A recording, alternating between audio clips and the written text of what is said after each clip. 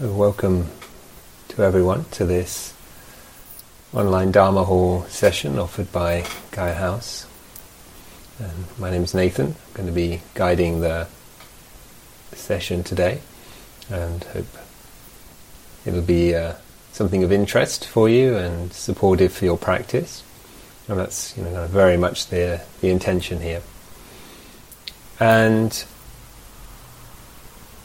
just by way of kind of invitation and introduction, if you'd like to, really feel invited to say hello through the chat kind of function. So you can just click on that, and anything you wanted to say, welcoming others, anything you want to do in terms of also kind of welcoming yourself to be here, to be able to kind of tune into this space.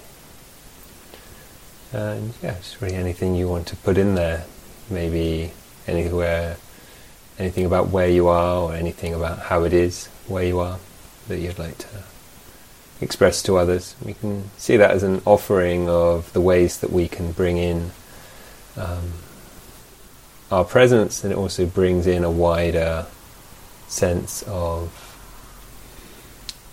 where we all are. You might have a unchecked tendency to think that, they're probably not that far away from me, and then you get a sense, our sense of community is actually much larger than we initially imagine. It's really lovely seeing the messages popping in.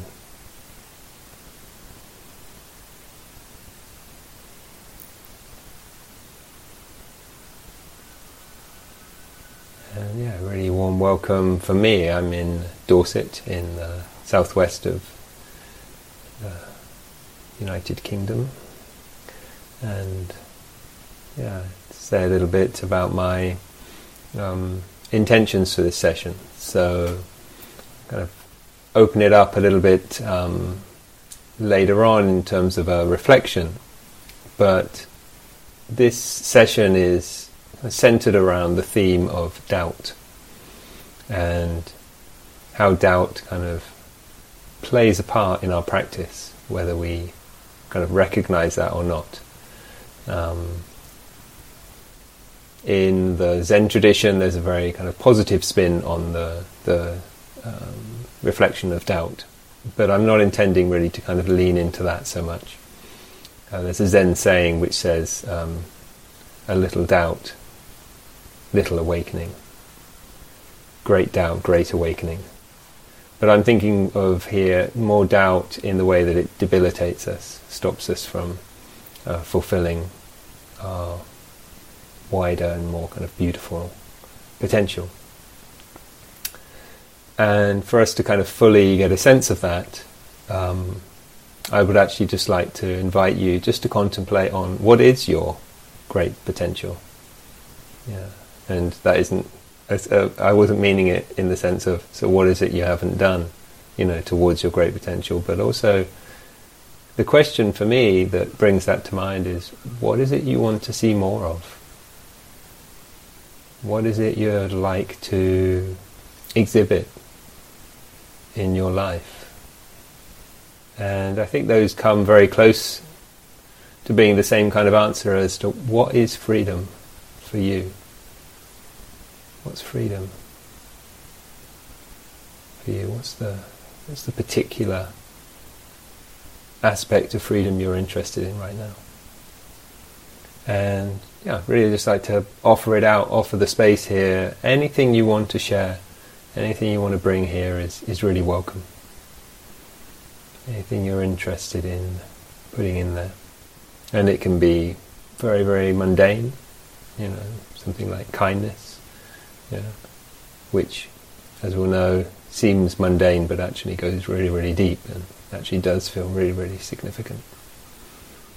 And it might be something really profound, like whatever, total liberation, or being a conduit of love, or something like this. And love came through into the chat just as we say that. And peace is there as well. confidence and commitment, which is very much in tune with the theme I'm thinking about. That times where we don't feel confident, it's a kind of a shape of doubt where we don't feel able to fulfill our commitment. So also another shape.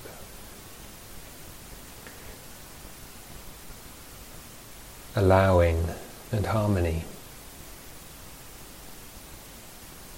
There might be a sense of resonance with any one particular shared intention here, or it could be that feeling of that kind of that beautiful welling up of instruments in an orchestra, that kind of welling up of intentions. It's like, all of them have a beauty. Self-compassion, self-forgiveness.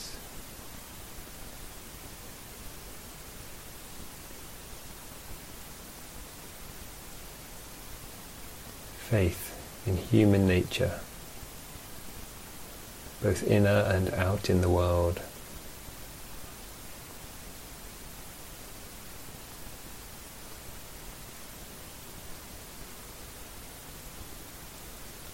Selflessness.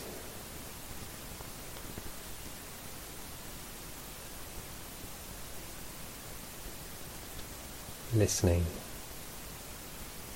Beauty. Tranquility.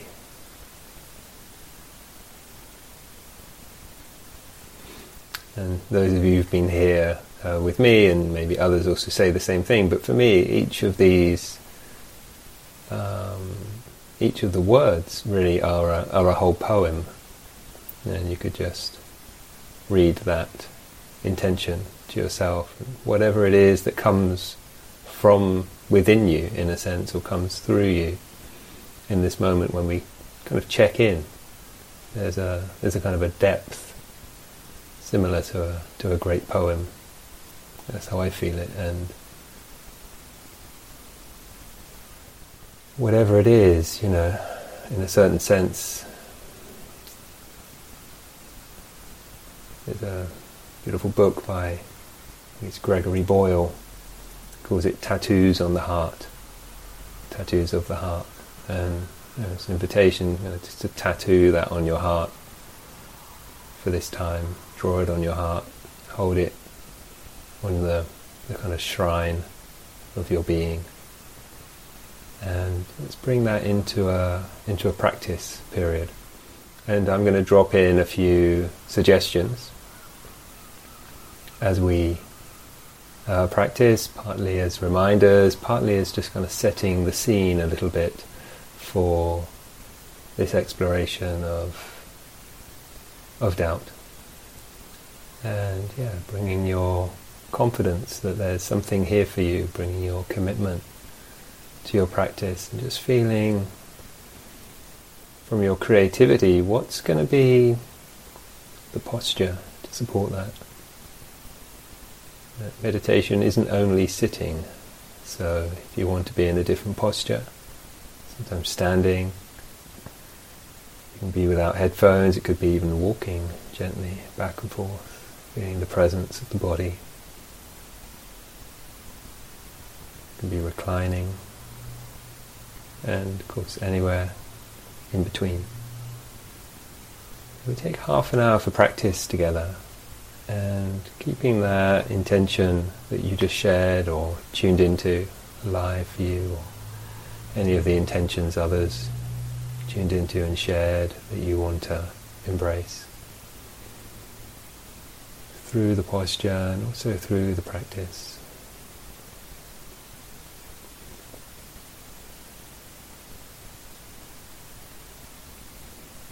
There can be a general sense that maybe the breath flowing through the body is going to be a helpful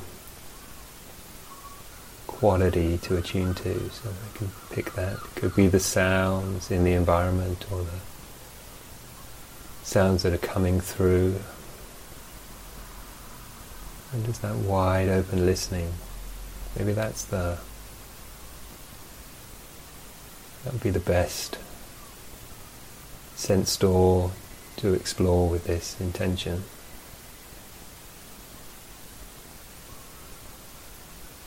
And if this intention is best supported with a relaxed body, really just seeing how relaxed you can allow yourself to become in this moment without losing contact with this moment. We're not trying to fall asleep, it's not that kind of tranquility, but it's maybe a tranquility that's also got presence, got sensitivity.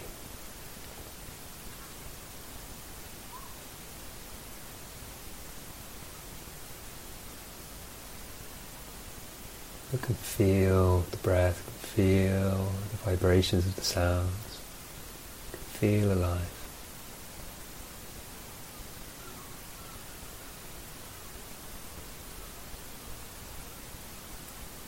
In other ways, perhaps that intention, what it really needs is us to take our seat, take our place, take our stand. Kind of coming into the body like a sense of empowerment, sense of nobility, sense of dignity. A really positive kind of pride in being and showing up.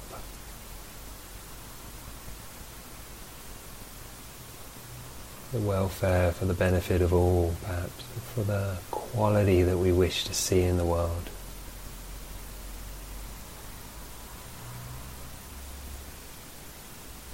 And at times mind is going to wander, heart is going to wander, body is going to be left behind, and we take our time reconnecting those three friends together, body, heart, mind, in a conscious, attentive moment with intentionality.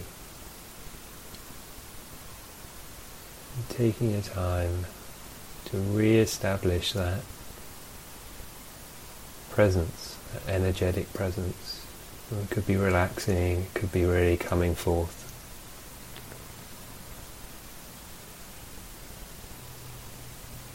But for now, when you feel that you're present, coming to what is present and meeting it with that intentionality. I'll pop back in a bit.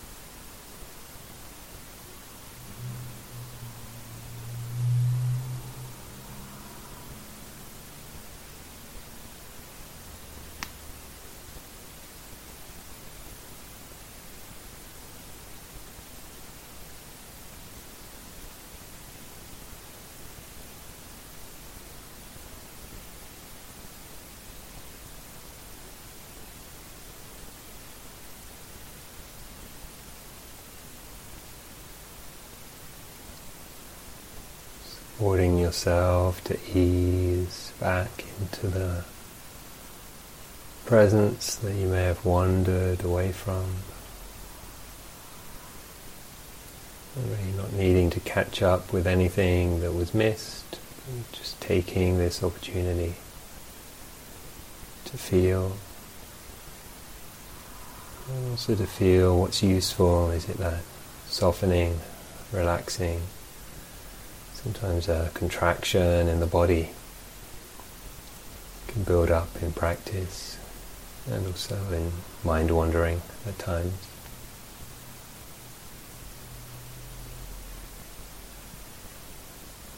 And there can also be a fading of the presence, the brightness, that taking your place. Maybe over the next few in-breaths, just really encouraging that sense of presence. Till it feels to be somewhere that feels appropriate to what you're trying to support in the intention that you came here with.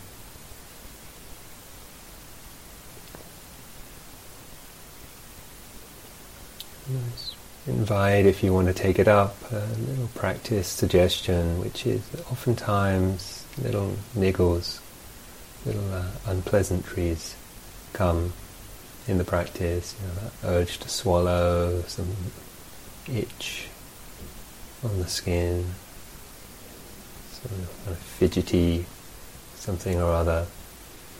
And it's okay to move, to respond, to do all of that, but as a practice, just for the next few minutes, what would it be like not to scratch the itch?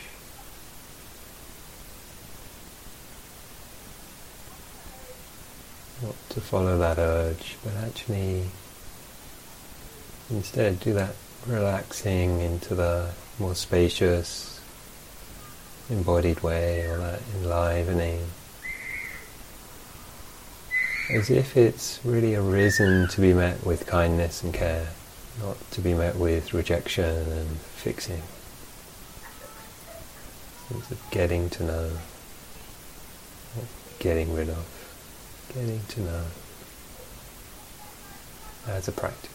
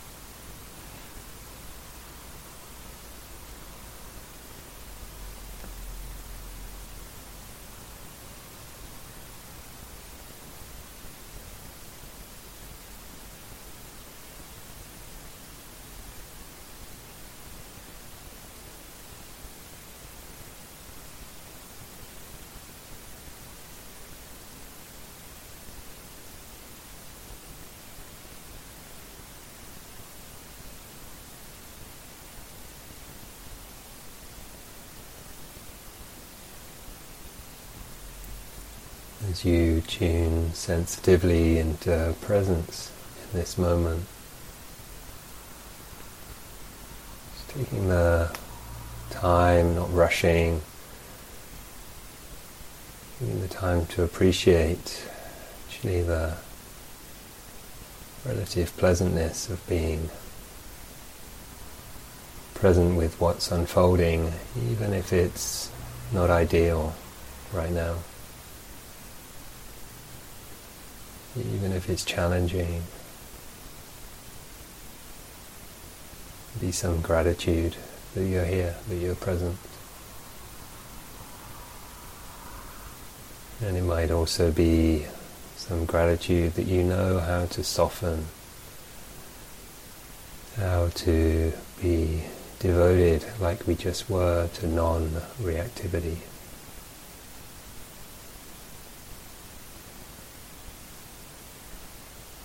Or how it is to brighten, to really come alive.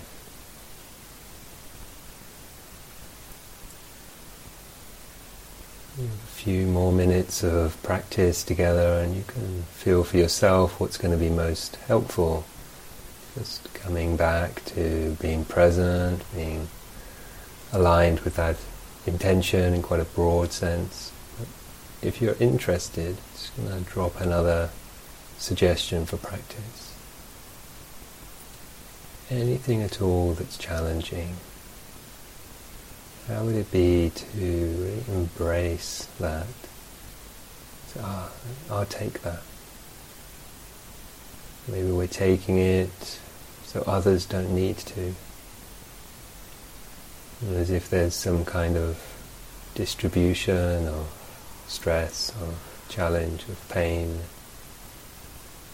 And we take it, we breathe it in even, we take it in to be not stored, but actually transformed, and we'll breathe out all the goodness that we can feel, that we can imagine. Some of you will know this practice called Tonglen in Tibetan. Feeling in the less enjoyed qualities in the world. And breathe out the precious, the delightful, the welcomed, the love, connection, the harmony, the understanding, kindness. It might have a brightness, it might have a warmth, whatever qualities, let that be there. You can use the breath, you can just use your own sense of the energetics. Breathe in the more sticky, more problematic, the harshness of the world at times, painfulness. Take it and transform it back out and radiate this transformed energy for the welfare of all. That my deepest intentions may be enacted in this body, heart, mind, in this practice.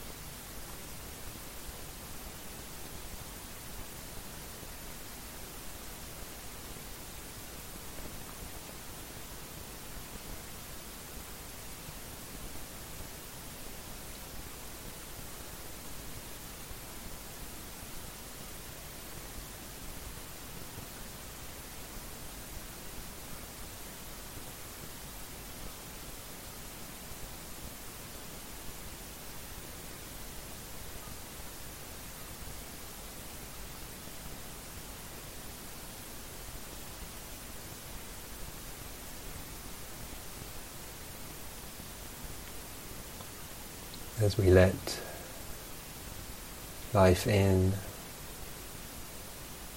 can we not lose our sensitivity? And as we give out what is beautiful, can we enjoy the boundlessness of the contracted, free heart, the uncontracted and free heart.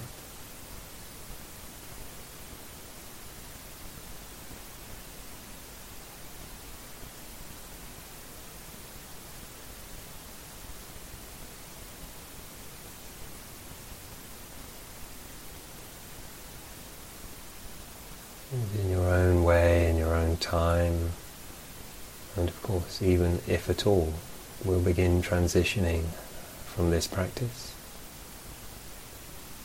You're very welcome to continue. If you like, just begin moving the body.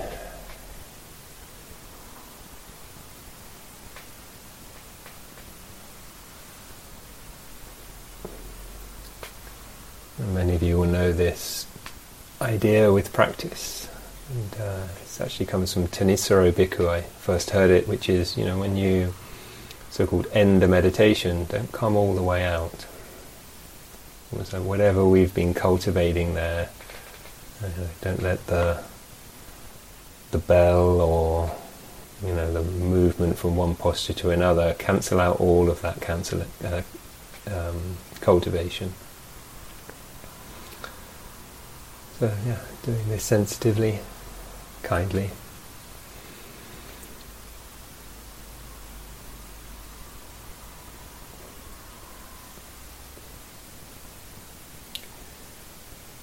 The Dalai Lama, when I was first getting into these teachings, there was a T-shirt in around Dharamsala where he was residing, that someone had made a T-shirt with some of his sayings on it, and one of them was "Never give up." Never give up. And I think it's an important kind of message, and actually it was a very inspiring little text that someone had put together. And that sense that there's always something that we can do.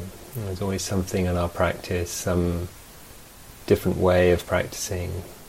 So even when, it's like, I really should stop because my body hurts, or I should stop because, I thought I had the time, but really, got a very busy day.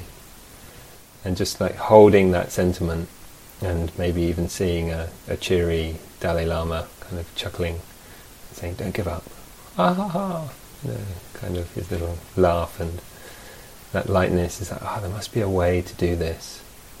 The Dalai Lama getting up at 3 a.m. and doing his practice so that he can still offer his service to the world. Maybe he's had to put his "Don't Give Up" t-shirt on once or twice when I've got such a busy day. So many people having meetings with me, and have I really got time just to sit here and cultivate boundless compassion? Yes I do. Don't give up.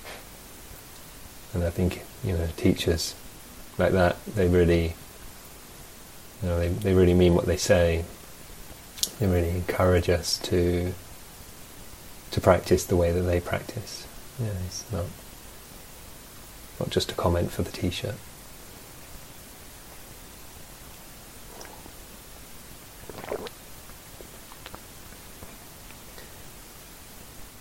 And so, I want to speak a little bit in just a few moments around this idea that we're going to get bombarded with doubt, and sometimes we might think it's a big thing that we can experience, and many times it's actually just quite a small thing. We just kind of lose faith in ourselves, lose faith in our capacity. And so it's helpful that we can tune into other beings that maybe have more experience and more confidence in their practice, and listen to those teachings and words of wisdom that maybe they can support us. And the Buddha is a great example of someone who spoke with real conviction, and I think also with our well-being in mind, and the Buddha would say about generosity, if you knew what I knew about the power of generosity, you wouldn't let a single meal go by unshared. And I think that that's a really important teaching for us, not least because we are always the recipients of somebody's generosity. That's part of what it means to be alive. It's part of what it means to be in existence. It's that somebody somewhere has been unconditionally kind to us. Because it's not easy in life. And so that kind of awakening in that teaching is to also say, don't turn down the opportunities for generosity and kindness. And one of these elements of generosity is that Gaia House has opened out this space for us to be here.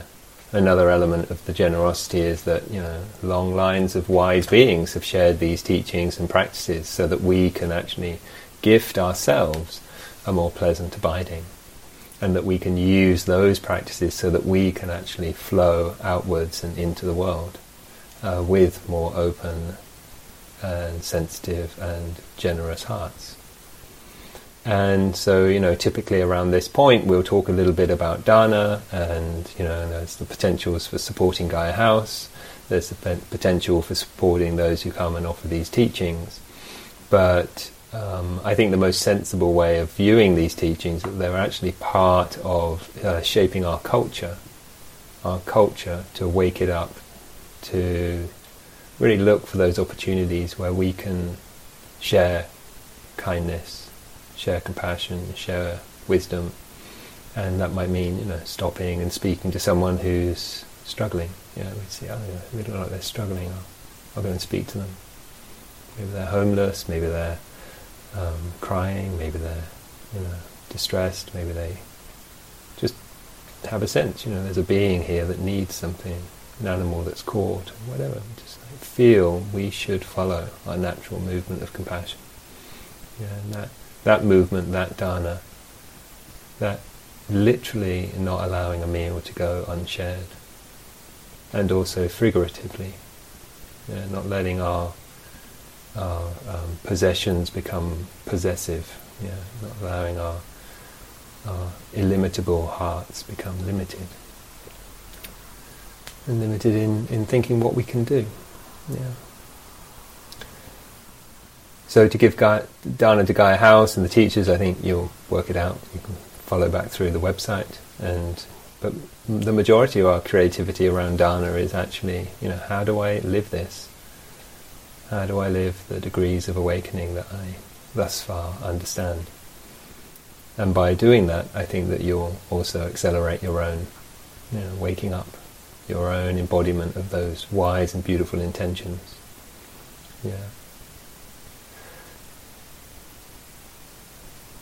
So, kind of very much central in my heart and mind at the moment is a course that I'm leading through Gaia House called Fulfilling Intentions.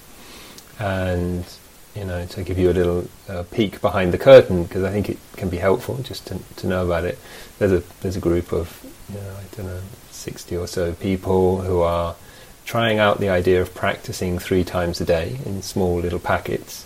And the core idea is, one aspect of the idea is to notice what hindrances are present when you come to practice. So we've got those 3 little pockets of time, and then doing our practice, taking a posture, variety of postures, variety of times of day, and we get to see what happened. So we kind of check in, we get familiar, and we notice what hindrances are present, and then we check in at the end and see, did anything change? And we're keeping a little record there, and I can say from my side, I've never had a session where the hindrance didn't change somewhat. And you could say, yes, because everything is inconstant. But also, yes, because the hindrances cannot survive meditation. That's applied skillfully and kindly with clear intentions for awakening. So the hindrances, for those of you who have never had them, no, for those of you who maybe don't remember the list, is, greed and aversion are the first two. And then there's restlessness or sluggishness, the kind of energetical way that we come into the world. I'm really frantic, or I'm really, dull.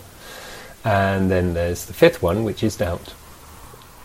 And, just like helpful advice in general around hindrances is you should notice them. You should notice them, right? And, my real kind of favourite teacher of the last, generation is Rob Bebey, and he had this, he said something, maybe even like the last retreat he was teaching, but probably had said it many times before, is, if somebody comes to me in an interview and, they're working particularly on, developing samadhi, something like this, and they say there weren't any hindrances present, his first thought is, you weren't paying attention. And there's a place in the teachings which says, that only a Buddha actually doesn't have any of these hindrances. And, we can take that as truth. We can also take it as a pinch of salt. Maybe not even a Buddha, in any moment of real experience and appearance isn't to some degree going to be affected by the pushing and pulling of their experience. There's a bit of, okay, muting has occurred.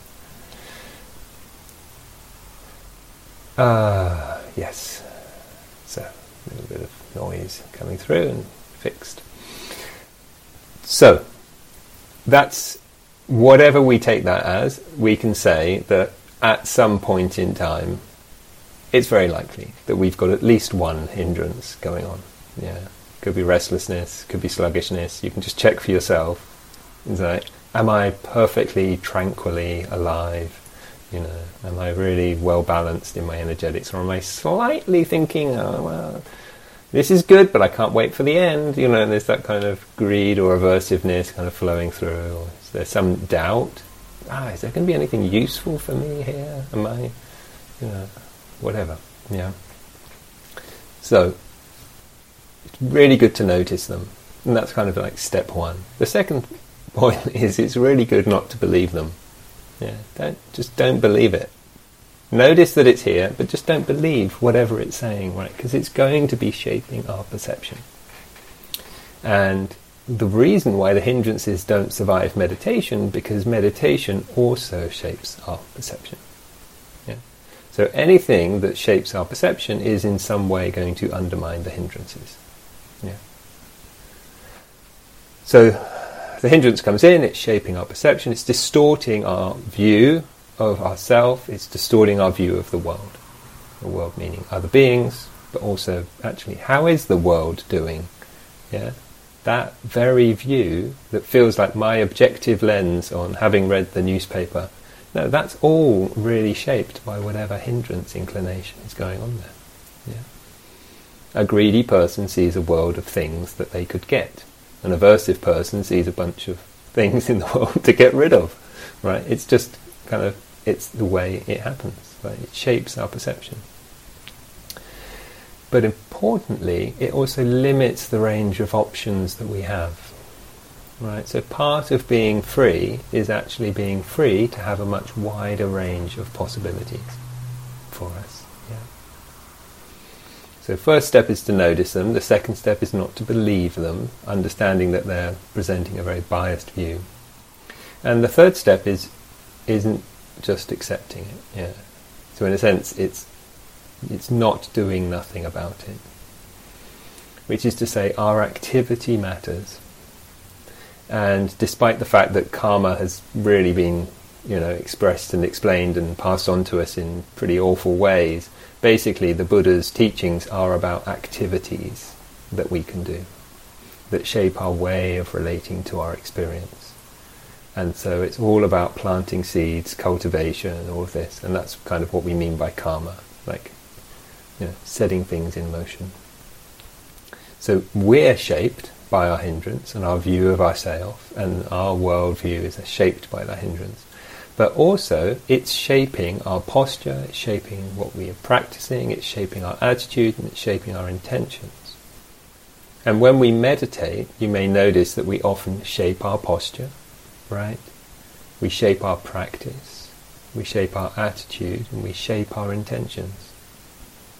Right? If you're not doing those things, I don't think you're doing practice. You're doing something else, right?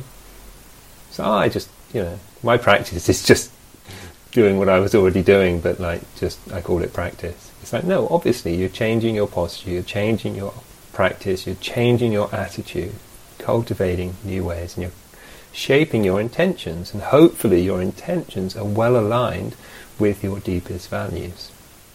When that's happening, then our practice is really worthwhile. So noticing the hindrances, but I think one of the most pernicious of those hindrances, hindrance kind of pattern language that comes into our being, is doubt. So I want to speak a little about what is it? And there are many, many, many forms that doubt can have. And if you kind of check it out, sometimes it's called doubt, sometimes it's called confusion. And possibly doubt isn't really the best word, because it actually comes with a certain certainty. Yeah, like doubt, kind of like it's not a vacillation. Maybe, maybe not. It's really like, no, I doubt this. Yeah, and that kind of doubt, it actually has a flavour of certainty. So actually, oftentimes, a good response to doubt is actually to begin doubting it. And there we kind of go maybe into the territory of what the Zen masters were talking about, with great doubt. So many forms, doubt in the teachings and practices, to some degree, is kind of significance to us. And we might think that that's an external doubt, right? Kind of the most obvious, but also it's like really pretty useless kind of doubt, is like thinking maybe the Buddha or other spiritual kind of spiritual amazing beings, they weren't really radically awake. They were just fooling themselves or something, So, I mean, who knows? They're not here to really kind of defend themselves, and I'm going to say, well, I don't know. I'm not buying it. And it's completely fine. I'm not saying you should buy it. I'm just saying I don't think there's anything really very useful in that doubt for us to kind of unpack. I'm perfectly fine with anyone who says, all this kind of perfect being thing and all making the Buddha a god. I mean, that's really unhealthy. It's like, I can see that. I can see that's really not going to be it for everyone. For some people, it might be really just the thing. They're just, there's something really helpful about faith in God. Many of you will know that there's a lot of calls of Allah Akbar as they pull someone out of the earthquake that's recently occurred in Turkey, and that whole kind of faith and thing is actually getting people through this. So we shouldn't take away people's faith, and I wouldn't want to. And equally, I'm not saying that you should have faith. Yeah, I'm just saying faith is useful for many people much of the time in this quite uncertain world.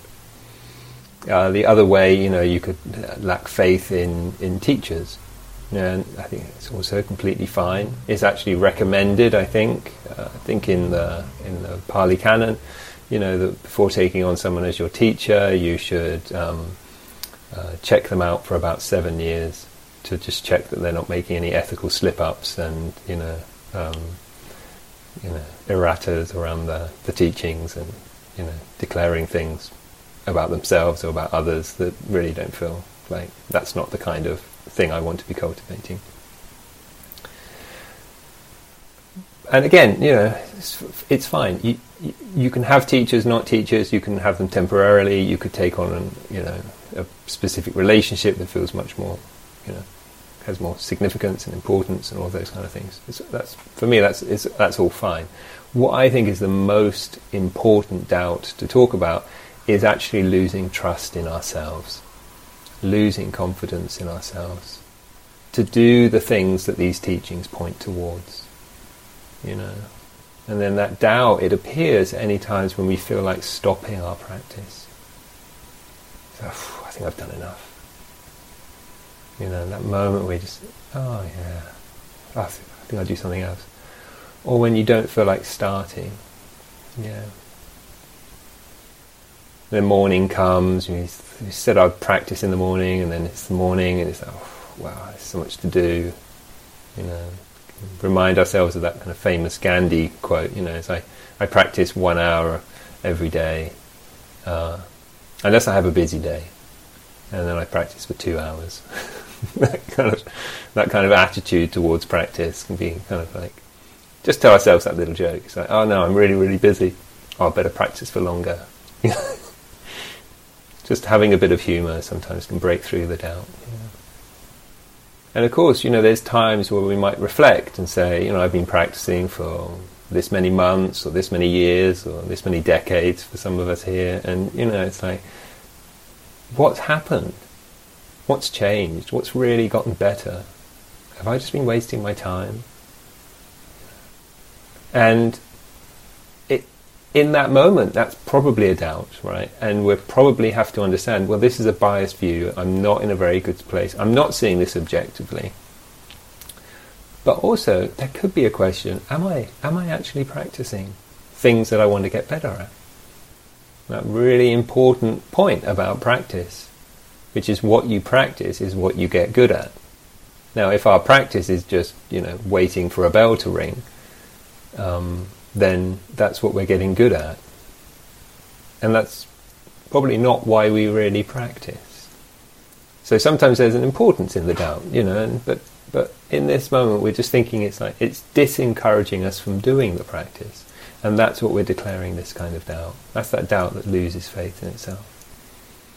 And of course, all of these are kind of self-fulfilling prophecies with unfulfilling outcomes. Not doing it. Not showing up, not using them as invitations to meet well, and we give up. And that's not what the Dalai Lama wanted to put on a t-shirt. When it gets difficult, give up. If you start to doubt your practice, give up. No, it's like, don't give up. Even so far as never give up. Don't give up on yourself. Don't give up on your potential. And hopefully what we sense here is actually this is a practice of cultivating good sense of self, good sense of possibilities. Because when we give up, we actually reinforce the view that there is nothing you can do. Sometimes it's just too hard.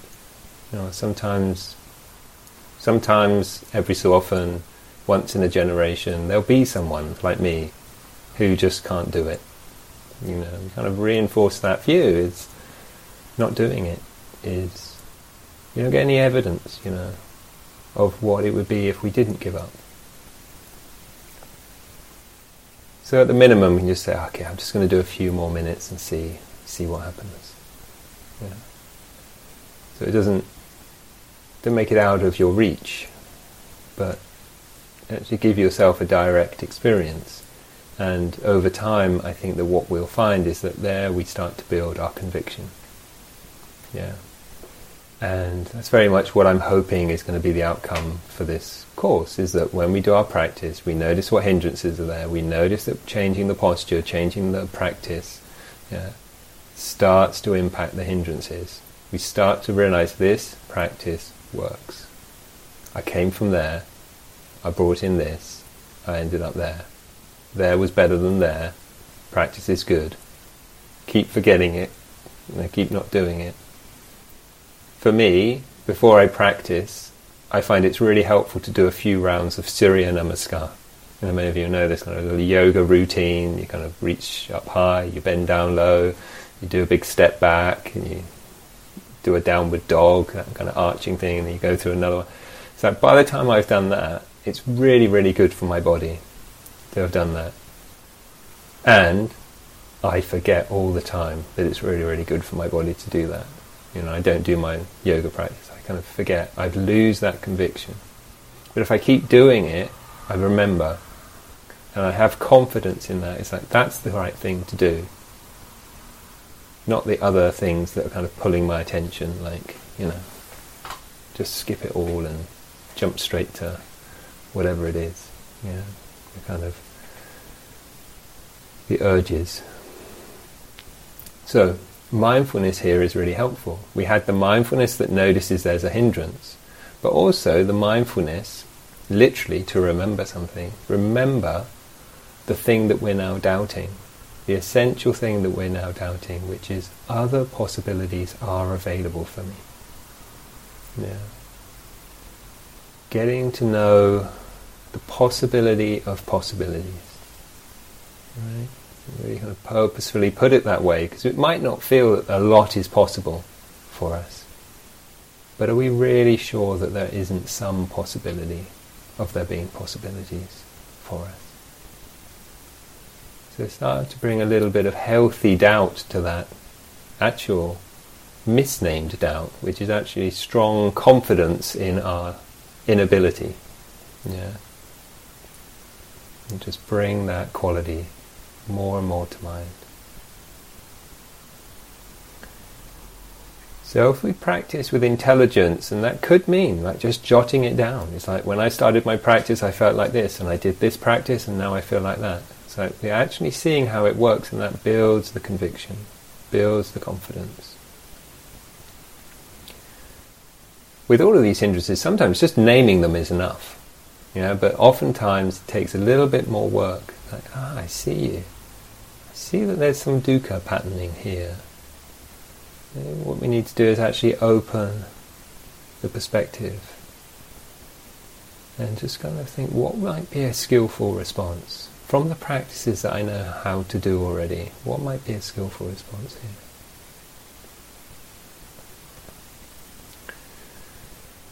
And there's a fundamental insight that's actually running through this. And it is called Sabbe Sankhara Dukkha. In the Pali, all conditioned things are dukkha. But in our case, turn it the other way around, which is all dukkhas are conditioned things. All the hindrances are conditioned. They rely on conditions being a certain way for their existence. And we, in our meditation practice, play with conditions. The condition of posture, the condition of intentionality. You can change your intentions intentionally, your attitude. So that last bit of the practice that we did really changes the attitude. I don't want the unpleasant, I only want the pleasant. I think many of us default to that at times, occasionally. Once or twice in a decade we kind of go pro-pleasant, anti-unpleasant. And this practice, you can just switch that around. Switch that attitude around. Hindrances need us to say, I do not agree to have any unpleasant things in this body, heart or mind. And I'm not even particularly keen on having them in the local neighbourhood. And then we turn that around and say, welcome them in. Come on. Get into this body, get into this heart, get into this mind. Get into this moment. You can be here. Come on in. And instead, I'm just going to breathe out, radiate out kindness, love, peace, understanding, giving away the most beautiful things I can have. Weirdly, it's a very, very good practice. Because it really lowers aversion and it really lowers greed. Because we actually get to experience the happiness of giving away the most beautiful and precious things that we have. A loving heart. Sensitive, expansive body, heart, mind. So all hindrance shapes, therefore, being conditioned, can be unconditioned. All hindrance pattern languages which kind of are taking their place, they can be decommissioned by taking away the conditions that keep them there. And so this kind of fundamental truth is here that, we might be having a bout of doubt, having a bout of doubt. And instead, we could actually have a friendly bout with doubt. It's like in a boxing match, they call it a bout, I think. Yeah, a bout of fighting. It's like just a little friendly bout with doubt. And we say, I wonder if you could stick around if I change my posture. And just kind of challenge it. I wonder if you could stick around if I start practicing kindness. Because kindness. And really just give things away. Really start to question, can it? When there's dukkha, what else is there? Was the Buddha's second noble truth, inquiry. When there's dukkha, what else is there? It's often contraction. It's often a strong sense of self. Oh, doubt. Can you survive me easing out contraction, softening, expanding, opening the heart, including more into consciousness until it grows and grows? Kind of have this cartoon-like image of doubt in my house. Help, no! I can't survive that. But maybe it can, maybe it can't. It depends how pernicious it is. It depends how kind of talented it is, how much energy it has at this time. Can it survive when we really exchange self for other? Really place the priorities elsewhere. When we breathe in the dukkha, when we breathe out the freedom.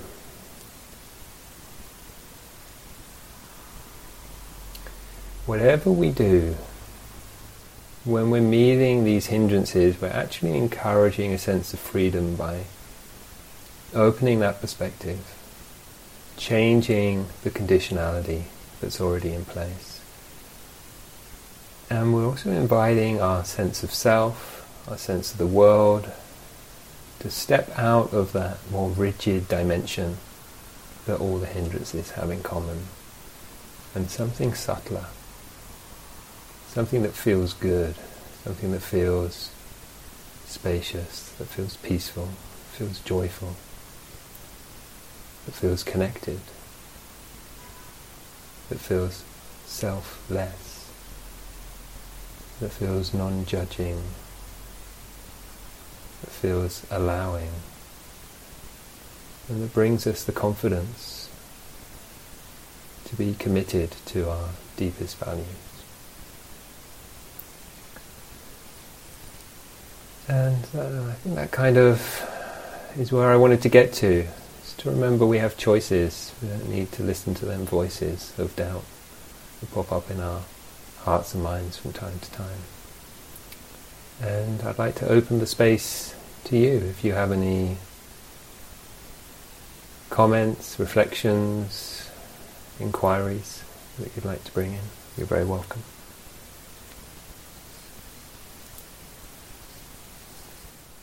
So what you're kind of speaking about is that would kind of asana be a taking a yogic asana movement kind of practice, with more movement be a kind of a sensible way of practicing when there's a lot of that kind of energy or anxiety or any of those kinds of things. So what I would kind of reflect there, which is yourself best, right? You know what works for you. And so in that sense, we are each our own teacher, fundamentally, essentially. So trust yourself, trust your own instincts. But also I would say, if you're stepping outside of the bounds of what are kind of the generally guided suggestions of working with restlessness or whatever, it's kind of like, and they're not working, then definitely it's worth kind of keeping a record of like what works for me. And kind of like what comes out from that. So, it's not that it's always going to be the same, but we might start noticing, well, actually, that led to brightness, or actually that led to dullness, it was too much, or actually it just led to, there's just a lot of proliferation of that thinking, except I was moving. Or it moved that energy through, and then I felt more calm and peaceful.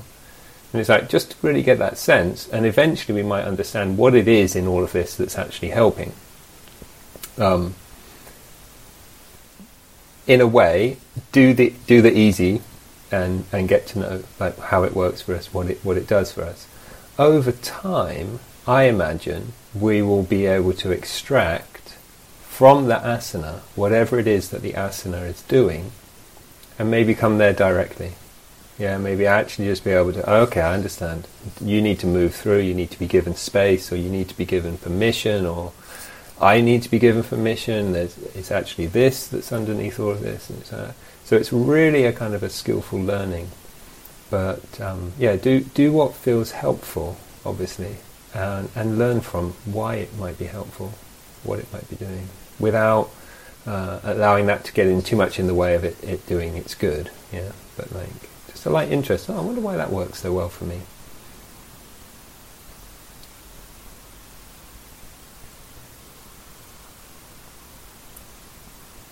Thank you. Great. So the idea of changing the conditions. So we, in a sense, we could say that there are two hindrances which it's very obvious that they're impacting us in kind of bodily life, energetics. Restlessness. Yeah, you kind of feel it's too much energy for the space of the body or consciousness or whatever we're feeling. It's like, wow, I've just got so much, I need to do something about it. Yeah? And the other one is this kind of sluggishness where we just feel like there's not enough energy in the system. So those two, it seems quite obvious that we can change those through the posture. Yeah, anyone who's kind of done a bit of standing up posture or lying down posture will know that they often come with kind of a flavour of energetics. And what we just had shared before is also there's the movement postures, which oftentimes we only really talk about walking. In Buddhism, yoga was, either it was just presumed everybody knew how to do that at the time, and so it didn't come into part of the teachings, or there was some kind of reaction to it and it wasn't valued, or whatever reason is that it's not there so much. But I think it is a movement practice and something that we could be present in and mindful in. So we could say there are those movement practices. They also have a different energy, and as we say, it can move through that restlessness. It can also enliven the sluggishness. So it can be really helpful to change the posture, and in that way the posture is a dial of conditionality that we can change for those things. We may, in a moment of greediness or aversiveness, also just check in and say, well, what's actually energy there? If you're having it come up in your meditation practice itself, and say you were sitting, you might find that with a lot of greedy, desirous, even lustful kind of thinking, there's kind of a leaning forwards into some future moment where that's going to come.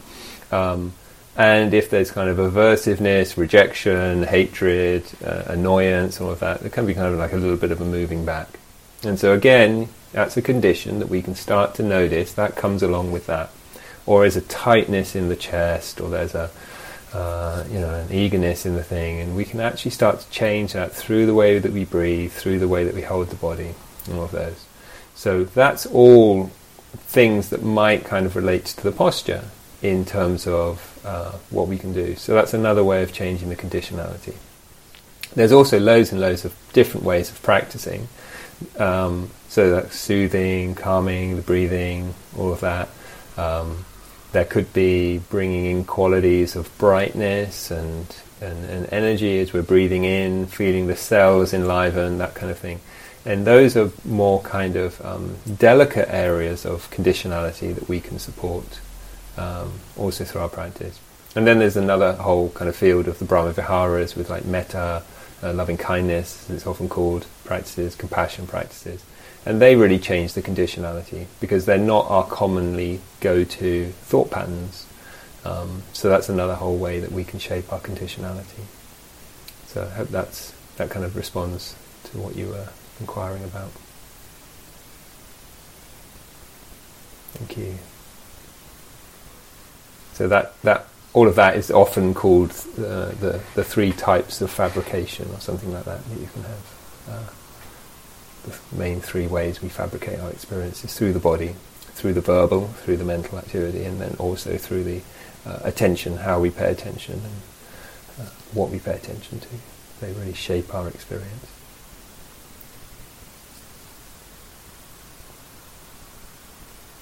Yes, please. Thanks. Yeah, so it's called Fulfilling Intentions. We are 2/3 of the way through it, or more even. But I'm hoping that it's going to be, I'm not sure if Gaia House has many of them already. It's going to be a kind of a course that's going to be available to drop into. Not drop into so much as pick up later on and run through on your own. Yeah. You're welcome. And it's not just sitting 3 times a day, it's practicing in all postures. So there's kind of a real emphasis on sitting in different practicing. See, this is actually really, it gets kind of synonymous, meditating and sitting for many of us. Meditating in all 4 postures more regularly. So we actually get to understand how they condition our experience. And, if we say that the hindrances are conditioned and we want to change those conditions, but all we ever do is sit and breathe or something, then we may be missing out on a lot of the potential that the posture can bring for us. I think keep an eye out on Gaia House emails, for the Fulfilling Intentions thing. Yeah, sign up for their e-news, e-letter thing. Lovely, thank you. Thank you. It's really kind of you to share that, and I really do hope that these teachings are relevant to our lives, and that our coming here into the online Dharma hall, among many other places where we can practice together, is a support for the whole of our lives. Thank you for being here. Thank you for your presence and all the support that brings to others, and saying that to everyone here as well. That collectively we are a great support to each other, and we don't know what others are going through, and we might underestimate the importance of our presence for each other. That we are in this together, and I'm thankful for your presence.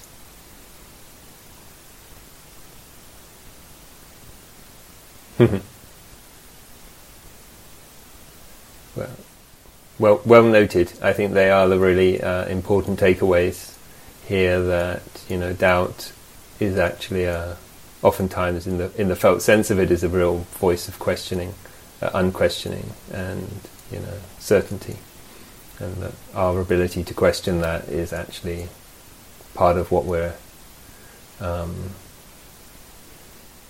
bringing to bear on our experience.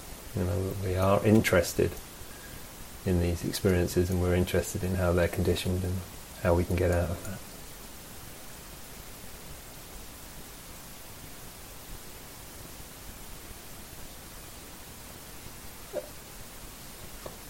Yeah, no trouble. So we have some time remaining. If anyone wants to bring anything more in, you're very, very welcome. And I just leave this to say, it's like many of these, ideas and things are things that I've found useful, that I've picked up along the way, and a lot of respect and appreciation to all those who've taught me. And I think that if you are interested in this area and you don't know a lot about it, then I would suggest checking out Rob Babea's teachings on the hindrances. I think there's a lot of skill and a lot of wisdom and a lot of helpfulness that come through Rob almost all of the time, but particularly around this area. These are not just things that come up in meditation. They are actually common ways of perceiving the world, through lenses through which we perceive the world. And we, if left unchecked, they don't lead to the better world that we dream is possible. And if we do learn how to